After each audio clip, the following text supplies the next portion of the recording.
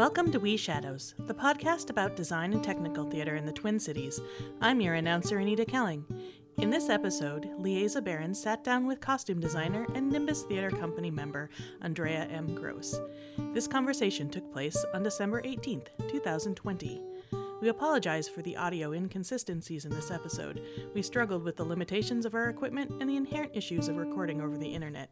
We hope it doesn't distract from the incredible conversation.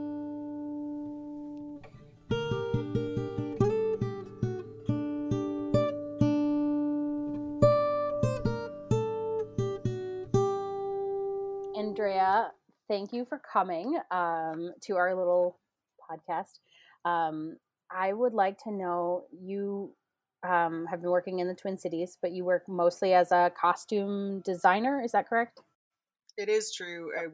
I trained and work as a costume designer. I also generally work at a level where I'm building things myself. Okay. Can you explain that to people? So like what a costume designer and what building might be for said costume designer? I never give the shortest answer, but the shortest answer to what I do is I make up clothes for imaginary people. The next sort of layer of way that I explain what I do to folks who don't move in our industry or think about things the way that we do is that I offer actors and directors a toolbox of ways to build a character. So that's been a really great way to work in the scene here in the Twin Cities. I'm a company member with Nimbus, and all the work we make is devised. I did my first piece with them. They were my Twin Cities debut in 2005, and that was a scripted piece, but in most recent years, we've only made new work. And so that's turned out to inform the way that I design a lot of other things too, even when they aren't new. So a designer acquaints themselves with a story, and that can mean a bunch of different things. Traditionally, it means you read the script like 3 times. And then you sit down with a director, right? And there's like a whole formulaic thing you might have been taught in school about how this structure operates. But in other instances, I'm immersing myself in subject matter. The first question I always ask a director when I sit down with them to decide if we're going to work together is, why do you want to tell this story right now? So that has a lot to do then with how I'm thinking about the ways the characters will present themselves and the ways I can support that story process. So that's how I see my design work.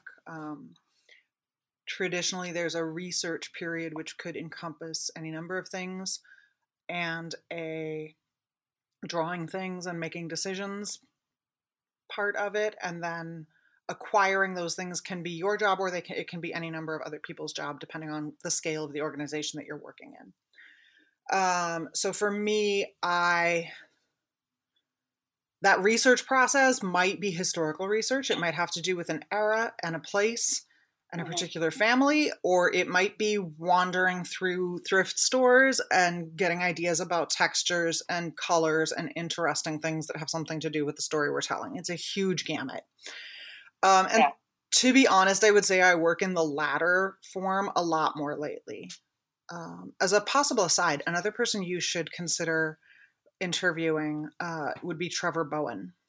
He's on our list. Yep. And actually, you should interview him on your own with him. But he and I have had a bunch of conversations in the aisles of thrift stores when we're both doing this about how our process works. And awesome. The two of us and Barb Portinga, who I'll get to because you have a question about mentors, we would have a really interesting conversation about that process because we do it similarly and differently, and it's pretty cool. I've learned a lot from both of them.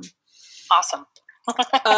So I would say that is the difference. So you have somebody who designs something and somebody who executes something, which can be making a pattern from scratch or working off of an existing commercial pattern.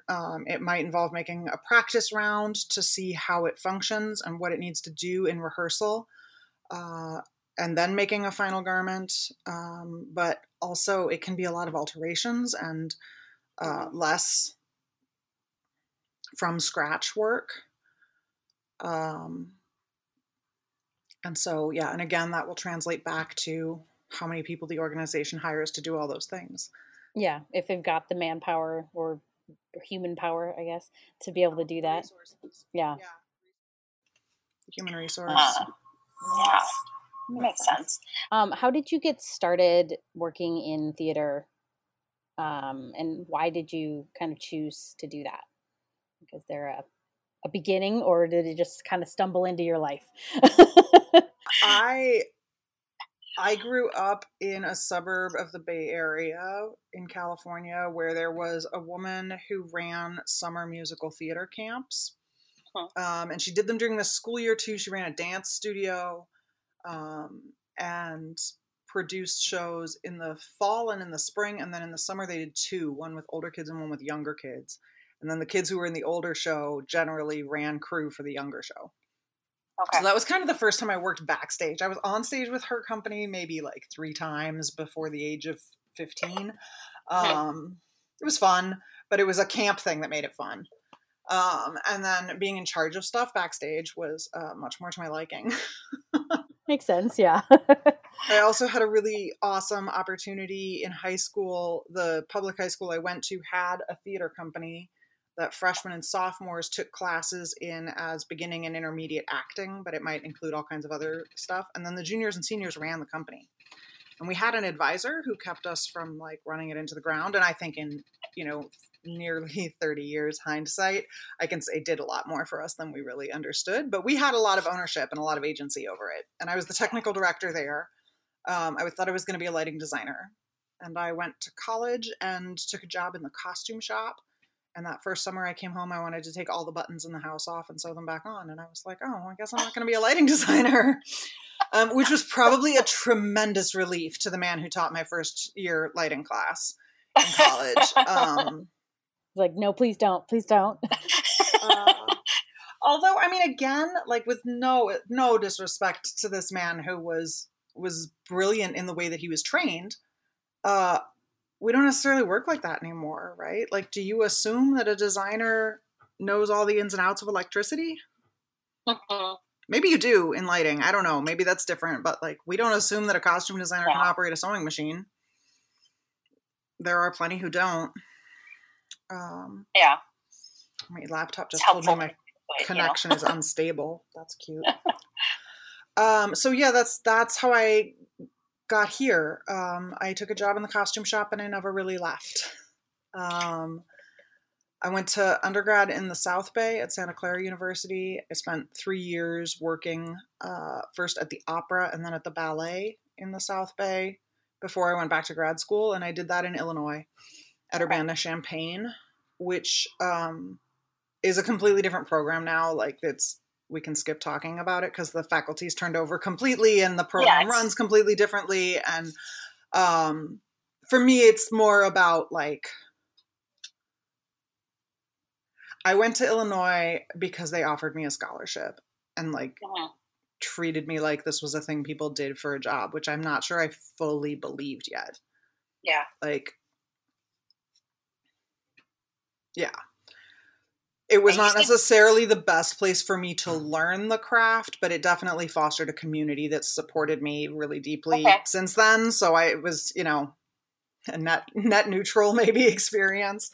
And I came to the Twin Cities because I took a job in 2004 as the costume shop supervisor at Theater La Hamadou in Alexandria, which at the time was still being run by St. Cloud State as their theater department's summer program with like a company of students. And I guess we probably qualified as young adults, mid-20s adults running shops. And it was awesome. It was the most amazing place I'd ever been.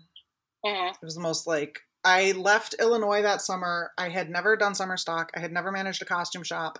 I had never been to Minnesota. And I just put all the stuff on the list that they sent me into the trunk of my car and drove away. I was like, I don't know. I guess this is what I'm doing this summer. It was really wild. It was Let's see what happens. Right? It was super out of character for me. I was very much a color-coded and alphabetized human being. Yeah. And that summer was really magical in a bunch of ways. And led to connections that 15 years later are still totally viable ways to relate in the arts and also not in the arts, just to have that community around you. So it's lovely. Yeah. They told me I would always work. The professional actors who came up to take some of the roles in those shows were all like hoarding their vacation time of their day jobs, but all ran theater companies of their own in the mid 2000s in the Twin Cities when the companies outnumbered the seats by like 3 times or something. Yeah. Yeah, they told me I would always work. They did not say I would always get paid. But I did. That first year from 2004 to 2005, I designed 11 shows in 12 months, and one of them was an unpaid gig. And it was like a real choice that I made to do, and I totally don't regret it. Yeah. It was super fun. Yeah. Well, sometimes you got to take those ones that are like fun. As long as you can pay off all the bills with all the other ones, one or two that's like, that's not going to pay for more than my parking, maybe, if that. Yeah. I mean, I think, I had a small inheritance that covered my rent that year. I feel like it's important to like name that. And I was embarrassed to talk about it for a long time because it gave me a level of privilege that a lot of other people don't have. But in that first year, my rent and my health insurance were covered, and everything I earned was above and beyond that. Okay. Which was not sustainable beyond that 1 year. And then I took a faculty position down at Gustavus Adolphus College, and I spent 4 years down in St. Peter. At first commuting from the suburbs to St. Peter, and then commuting from St. Peter to my life on the weekends. The rest of it, yeah. But I mean, in a bunch of ways, I consider those 4 years on that faculty as like my tertiary degree. You know, I learned a whole bunch of other stuff that you don't get experience with other ways, and communication skills and ways to think about your own craft when you're teaching it to someone else, even as you're trying to do it. Like, I've recently become a little enamored with the image of building the boat as we sail it. Which is, it does kind of feel that way actually, sometimes. Which is actually how my kid's first grade teacher talks about distance learning. Oh, it's yeah, like, we're building the boat while we run in it. While we're trying to keep it afloat at the same time. Exactly. And I'm like, oh, that's a really comforting image to me somehow, because I mean, that feels like most of my creative career right there. I was recently asked to join a committee to talk about a future architecture space that 3 groups will be sharing, and most of the people in the group that I'm a part of don't really have a strong visual background and can't really wrap their heads around this survey they were sent by the architects they wanted my help with. And finally I said to someone, I was like, okay, this is asking you to imagine things in ways you can't because you don't know what the resources are. Like, it's asking you to imagine a thing that's never been without having any idea if you can pay for it. And so you don't know how to commit to it. And I was like, I do that for a living. Yeah, let me help. Sit at a table with people. We imagine a world that currently doesn't exist. Yeah. We are generally unaware of what resources we're going to be able to throw at that world. Like, we've done it enough now, I feel like. I'm at a point in my career where, like, I know what my toolbox is. And some of that is people I can rely on, and some of that is stuff that I have, and others are, like, you know, it's just skills and things that I know. Yeah. So you know what your resources are, you just haven't decided how to allocate them yet. Yeah. And you have to still imagine, like, the most wonderful version. Yeah. Yeah, you got to figure out what is this version, and then we can come back down to what reality lets us do later. Or even, so how do we accomplish that version with what we have? Like, what is it about that version? Well, that version makes you feel a certain way. Okay, well, if we're not going to accomplish that feeling by actually shooting off a firework inside the theater, how are we going to? I used to work with somebody. I used to work with a lovely human being who I miss very much. He's still on the faculty down at Gustavus, Henry McCarthy, who's a director, and he used to say, I'm going to come to this first design meeting and I'm going to tell you that I want an elephant suspended on a helium balloon. And I know I cannot have an elephant suspended on a helium balloon, but I need to talk about the elephant suspended on a helium balloon until we figure out how we're going to accomplish that without doing that. Yeah. And how can we do the same feeling without an elephant how we're going to accomplish it without doing it? That particular language is just really interesting to me. My professor had a similar thing, but it was an elephant on a toothpick. So some reason it's always an elephant. His was an elephant that had to stand on a really big toothpick. I don't remember why, but I remember him saying that many a times. Similar, maybe they went to similar schools. I don't know. So you said that you kind of came to Minnesota because you took a job. Was there ever any time that you like decided that the Twin Cities would be your artistic home, or was that kind of just like everything just kept coming, so you're like, oh, I'll stay here? A little bit more like that. Yeah. One of my former professors from grad school sent me a listing from an academic job website with the body of the email. I feel like this tells you everything about his personality. Was, Dear Andrea, I presume you've already seen this job posting for within 120 miles of where you live. No, in fact, I had not. But that was a really, there were some things about that were pretty charmed. And of course there were things about it that were toxic, because I think any work situation that extends for any amount of time will become that way. It's not inevitably toxic to a damaging place. And this wasn't either. It just inevitably brings up ways in which we wish we could stretch that we can't. And then, humans are kind of garbage at taking care of some of those emotions. Many humans. I think all of us probably. So it was like a really charmed working situation where like there was no reason to think that a group of 6 people with advanced degrees in theater would get along as well as we genuinely did most of the time. And then on the other hand, there were ways in which there was no way we weren't also going to push each other's buttons. Because we're human. Right? We don't all think the same way.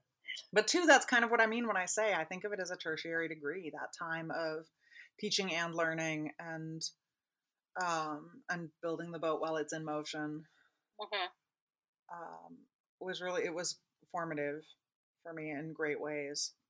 Yeah, makes sense. I think it's good for all designers to spend some time with other people building their stuff, which is probably not that. All right, that would be a goal I still have for my career. Is to be able to send your stuff off. As a freelance designer, I would like to work at a level where I turn drawings over and I'm involved in the making process, but I'm not the one personally responsible for all of it. Okay. And that doesn't happen unless I hire the whole crew.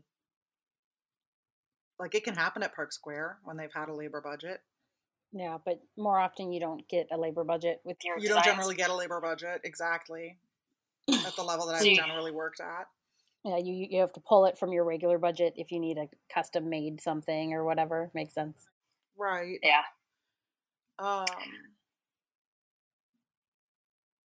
But I think there is something really useful about that. So I was running the costume shop at Gustavus as well, which meant I was I wasn't teaching very many kids to sew who never had. Okay. But I had some work study students, I guess, who had a lot less machine experience than others. And so teaching people how to do the thing that you've designed helps you design better. That was a really interesting. That was a really interesting process for me to. I resisted designing down to what I perceived their skill set to be, and I had to find a way to make it work in the middle. So it's that same accordion we were just talking about. Yeah. Where it's like, no, that makes sense. You can stretch all the resources, or you can conserve all the resources, but how do you move that accordion back and forth between those things? Yeah. That gets everybody's boat is rising on the same tide. Yeah, that makes sense. I find I design when I have to build myself, I design within my own limitation. When I get to send my design to someone else, I don't tend to put that limitation on there because I trust that they can do better than I can. Like, you probably know what you're doing, and if not, I can help you figure it out. And I'm cool with working that out. But I do feel like I design at a different level when I can send my stuff to someone else than when I do it myself. And I feel like that's an opportunity everyone should have, because I do think it changes the way you approach your work. Yeah, makes sense. In your years of working at either the university or growing into who you are now, did you ever have people who you like learned a lot from or were mentored by, or was that kind of like everybody was your mentor and you're a mentee of everyone? Absolutely, I would say that I had a gig in 2006, right before I took the job at Gustavus at Chanhassen Dinner Theater. I was Barb Portinga's first hand on Singin' in the Rain, which was a massive build. And Barb and I had been like connected through mutual friends that whole first year I was here in town, but only met once in passing.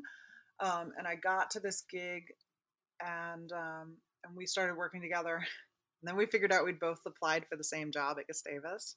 Oh, goodness.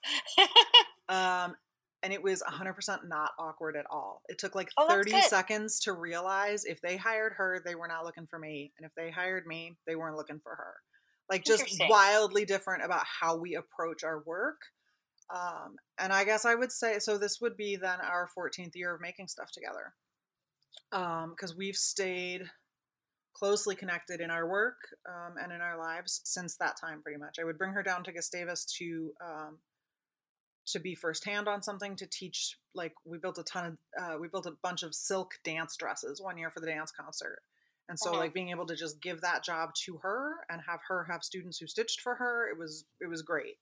Yeah. And good for them too, right? Again, good for them. They learn a different point of view. A totally different way of approaching a situation.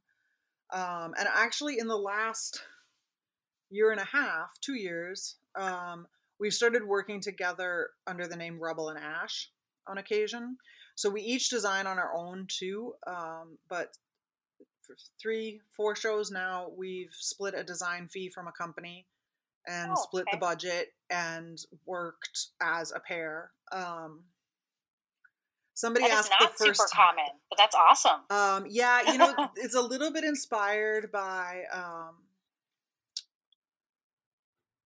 Tool and Die was a company in Northeast Minneapolis in the early 2000s, at least. I should look it up. I don't know how long they were in business, but they worked similarly. They were a design and build house. And then in the like 40s and 50s, out of Toronto, there was a design house.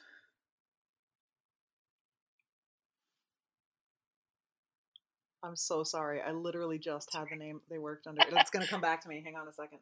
Names are hard. They were a lighting designer, a costume designer, and a scenic designer, but they'd all trained as scenographers, and they worked as a name, and you never knew which one of them had done which component. Oh, okay. They just like didn't. It was 3 women. They didn't ever. There's like we always are. They just were. This is the name you get, and it'll come back to me. I'm gonna text somebody on the side about it and ask. Motley. Okay. The group was called Motley. Yeah. So we talked about that a little bit. We were working at the time on a show set in the antebellum South, making early Victorian clothing together, and I was technically the designer. And I realized that she would ask me questions about how a garment should finish, and I would design based on her questions, kind of. Like, you stopped being able to tell where the loop completed. Yeah. Like, who was informing whom. And so at that point, we decided we would start working as a team sometimes. And it's really wonderful. It's really wonderful. That's got to be awesome for you guys, because, like, so often as designers, we work so much on our own. So we don't usually you get creative feedback from the other people on that specific project, but we don't tend to get to work with another person who is under our same focus. So, like, I don't work with other set designers very often. So that's really got to be fun, and also a different challenge, I suppose. It's super fun, honestly. Because when you're in a production meeting with other people, you don't generally have a ton of bandwidth. I don't work a lot of places outside of Nimbus where we're making stuff together as a team. I don't feel like we have a lot of scope in the average production meeting to really talk to each other about stuff. I don't know. Yeah. Like, we'll sit around the tech table during the last week and tell each other what we like about our work, and that's nice feedback to have, or like answer questions about why you made a certain choice. But it's not the same kind of deep dive, and the deep dive part of it is it really sustains both of us, I think. So I would absolutely list Barb as a mentor. I would say Rick Polinek. When I first left my gig at Gustavus and came back up to the Twin Cities in 2010, I had 2 shows at Normandale Community College, and he was the scenic designer there then. He's since retired from that job. I feel like Rick Polinek brings a general pleasantness to the room that is I think it's really deliberate in a way that is like a deliberate kindness Yeah. that Nice. there just isn't a ton of when we're all racing in and out of things and like trying to keep up Yeah. our schedules and our boundaries and our balance boards and whatever else. I really enjoy that about being in a room with him. Yeah. Is that something that you would want to try to find ways to like foster more of that communication earlier in processes? I know that our the way our world works right now, or not right now, is tricky, but like is that something that like if in a future show you could work with the set designer more and so you guys can have more of that cross conversation, or like with the lighting or the sound designer more in a different way? Definitely. And I think it's somewhat dependent on the company's structure Mm-hmm. and somewhat dependent, and respectfully, somewhat dependent on how much we're getting paid. Sometimes Yeah, it that can be makes sense, hard yeah. to throw 6 hours into a giant ideas conversation about the elephant on the helium balloon when you're only getting $250 for the whole gig or $400 for the whole gig Yeah. or whatever. Like,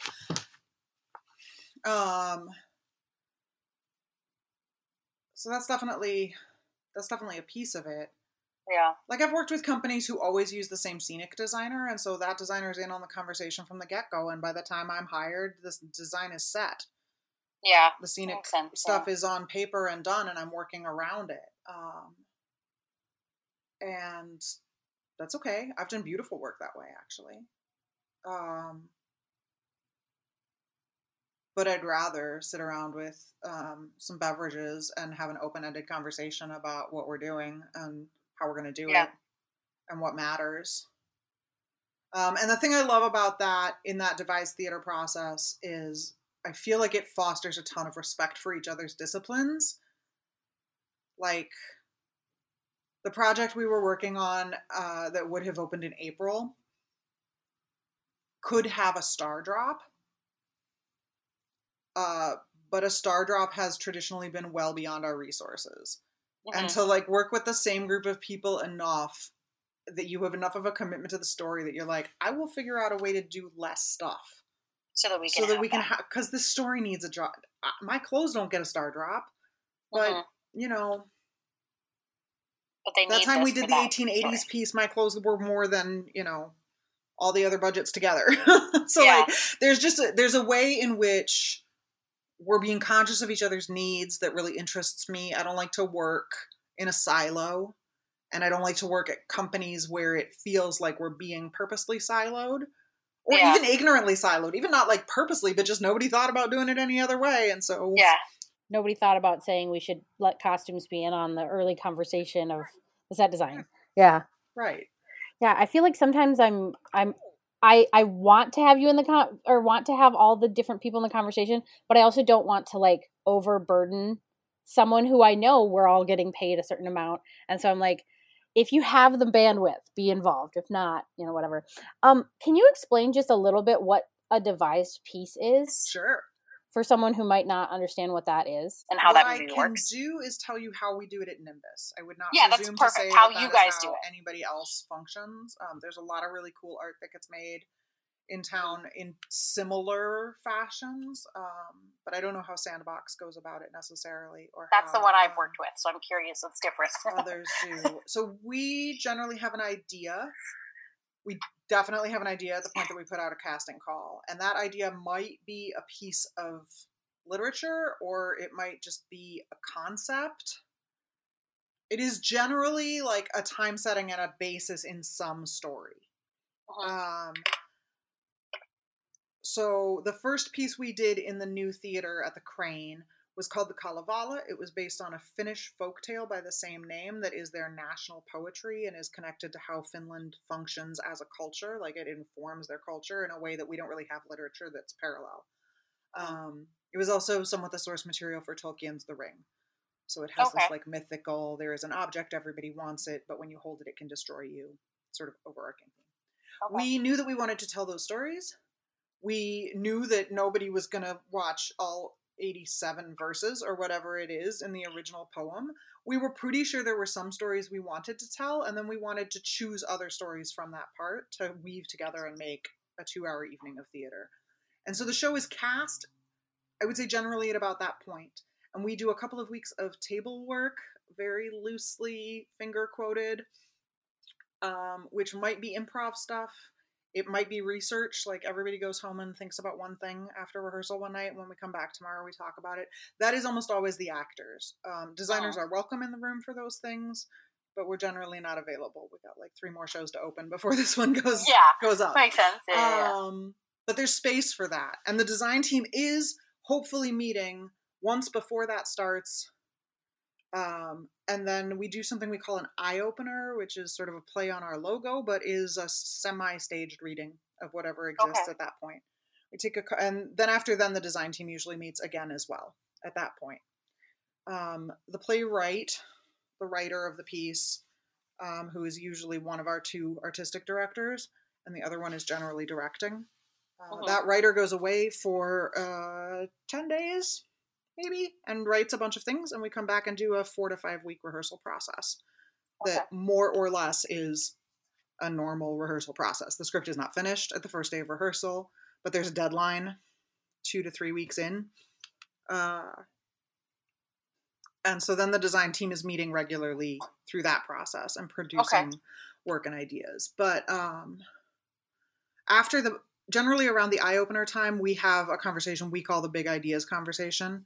Actually, internally, we call it the Stilts and Wings conversation, which is sort of a throwback to like the elephant on a toothpick. The elephant on a toothpick or on a helium. We did a show once with stilts and wings, and how they would impact various things could have been discussed sooner. And so now we have it as a like opener conversation. It's the like throw everything at the wall. Like, what if? Yeah, let's not bring in stilts the day before tech opens. Right. Let's have that conversation now. Makes sense. Yeah. Like, what if we had a body of water in the middle of the stage? What if the whole stage was a star drop? Like, no, okay, we're not going to do any of these things, but we're all going to think about what the important stuff we've learned from the actors' work so far tells us about how this works. And so then we produce work together that way. We've done some really successful shows that way. The Kalevala was one of them, for sure. Recently, we did a play about Elmer McCurdy. We're going to run out of time here. I'll tell you the Elmer McCurdy story some other time. It doesn't need to be in the podcast, but it's a good one. We can always go through a giant list. Just like somebody found in a book this wacky story about this worst criminal in the Wild West, and all of the bizarre mishaps that happened to his body after he died. And we made a play out of it with Sam Landman and Boo Segerson, and I'll email you with the names of everybody else, just so that we don't publish something that only has 2 of the 8 cast members because I drew a blank. That's fine. We can. So that's how devised theater works for us. Yeah. And it's a little bit, for the design team, it can be a little bit choose your own adventure in terms of how much you can invest, how early in the process, but we try to avoid that, honestly. One thing I think that leads to is that we hire the same folks a lot. And that is proving to have other limitations, right? We're all learning about how uninclusive our super inclusive concept of art really has been all these years. Yeah. Right. So like there's some ways in which we try to weigh that and not always have the same team at the table. But I would say that that's my preferred way to make art at this point in my life. And I take that into other rehearsal halls with me. My least favorite introduction to a director is the director who says, I'm one of those directors who really doesn't care about clothes. Oh, no. Oh, you'd be amazed. There's a lot of them. Really? I don't really think about clothes. It's just not a thing I consider. How? I usually just ride that out the first time, but generally the second time we work together, there's some version of a fasten your seatbelt because I'm the designer who's going to make you care about clothes. Yeah. I appreciate that you see yourself as being honest about your limitations, and I also... But I still need you to think about this. Well, I need you to see it. I need you to see what's on offer. Yeah. That I'm not working in a silo. I am, yes, making up clothes for imaginary people, but I'm not doing it by myself. Yeah. I'm not doing it alone, and I'm not this is another thing I've had really meaningful conversation with Trevor Bowen about. There is no other discipline that relates to the actor who is telling the story the same way as a costume designer. Oh, yes, so And different. even if we are, even when we are being professional and, it's not the way I want to say that. We are having conversations in the fitting room about how it's going in rehearsal and what they're learning about the play and what they're learning about the character that's informing what we can offer them to tell the story. Yeah. In a way that no other discipline does. And that in turn is then a toolbox for the director to have at their disposal as well. And so that, for me, that's where the frustration in, I don't really think about clothes comes from. It's like, well, I'm not going to make you decide if it's blue or if it's green, but I'm going to make you talk to me about why it might be either of those things. Yeah. That totally makes sense. Like, that seems crazy that someone would tell you that they don't think about that. But it's similar to when I get a director who comes in and says, I would like to do the set from the Broadway version. I was like, well, then why did you hire me? Like, not quite the exact same, but that happens too, right? Where someone wants to replicate something they saw that affected them in a certain way. Yeah, I think the thing about it's surprisingly common. It's not an isolated incident that a director says or implies that, or sort of like tries to keep a hands off because they're saying they don't know anything about it. Yeah. And I used to think it was a compliment in a sort of left-handed way where they're like, well, I'm not going to pretend to know more about it than you do. We hired you for it. And it's like, yeah, now that I've been at this for a while longer and I know how I want to work and how I don't want to work, you hired me to interpret it. You didn't hire me to make it up by myself. And sometimes the show calls for, more direct things in immediate research, or like there's fewer big questions. Yeah.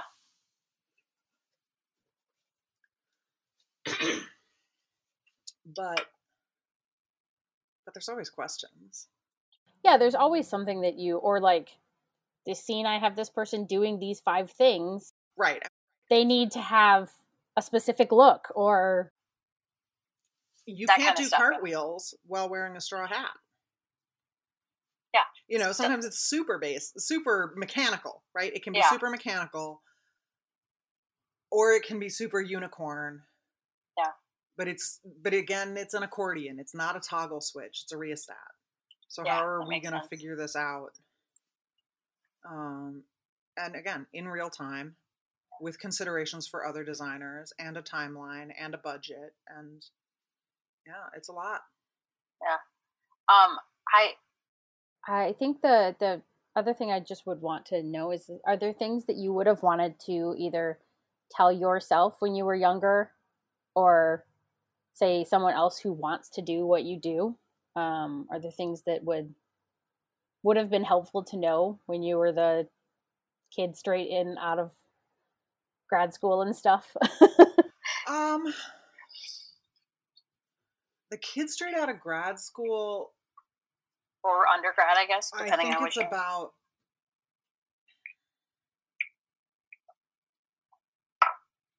So I would back up and I would say going into a training program, whatever it ends up being, I needed to go to grad school. I also needed to not go directly to grad school after undergrad. This does not mean that this is how everybody should do it.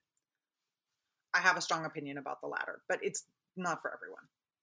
But you should go into a training program and see it as a sandbox, and see it as an experimentation place, and see it as a way to take risks and stretch yourself and do a bunch of stuff you didn't know anything about before you started the training program. I was very concerned with doing it correctly and doing what I was being asked to do, and I didn't understand that those were 3 years where I was getting paid to take design risks. Like, I wasn't getting paid to do whatever I want, but just from a design risk standpoint, I wish I had been less safe when I was in grad school. Okay. Yeah. And I think that then in turn, I wish that in those first years after grad school, I had understood better how I could define and bring my own boundaries around various things to the table. Like just around time and resources and things like that. But also just the beliefs that we bring about it. Like I have this aphorism I used to say to the students at Gustavus all the time, but I said it because we needed to hear it too. We do this out of love, right? On some level, no matter how much money you're making or not making, or what other things you're doing or not doing to support yourself, or how much of a hobby you might feel like it is the thing you are doing because you love it. So why do we give people permission to do it in a way we don't love? That makes us not love doing it. Like what? Yeah. That we do it out of love. How dare we not love doing it? Yeah. And I wish I had landed on that earlier.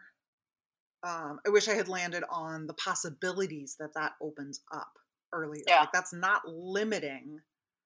I mean, it's limiting to this abusive work relationship or that abusive work relationship. But as an artist, that's incredibly freeing to me. And I wish that I had landed on that earlier. Is there anything else you would like to talk about today? Awesome. Well, thank you for coming and chatting with me. Yeah, I'm super glad that we were able to find the time for this. Thank you for joining us for this episode of We Shadows. If you enjoyed it, please recommend it to your friends, colleagues, and students. If you loved it, like us on Facebook, and please hit the follow or subscribe button on your chosen podcast platform. We Shadows was created by Lieza Behrens, Rachel Lento, and Anita Kelling. It was recorded over Zencastr and produced by Anita Kelling. Our theme music was composed and performed by J. William Kelsch. Special thanks go out to the wonderful folks at Technicians for Change. We Shadows can be found wherever you search for your podcasts. Thanks for tuning in this week, and be sure to check us out every Wednesday for new episodes.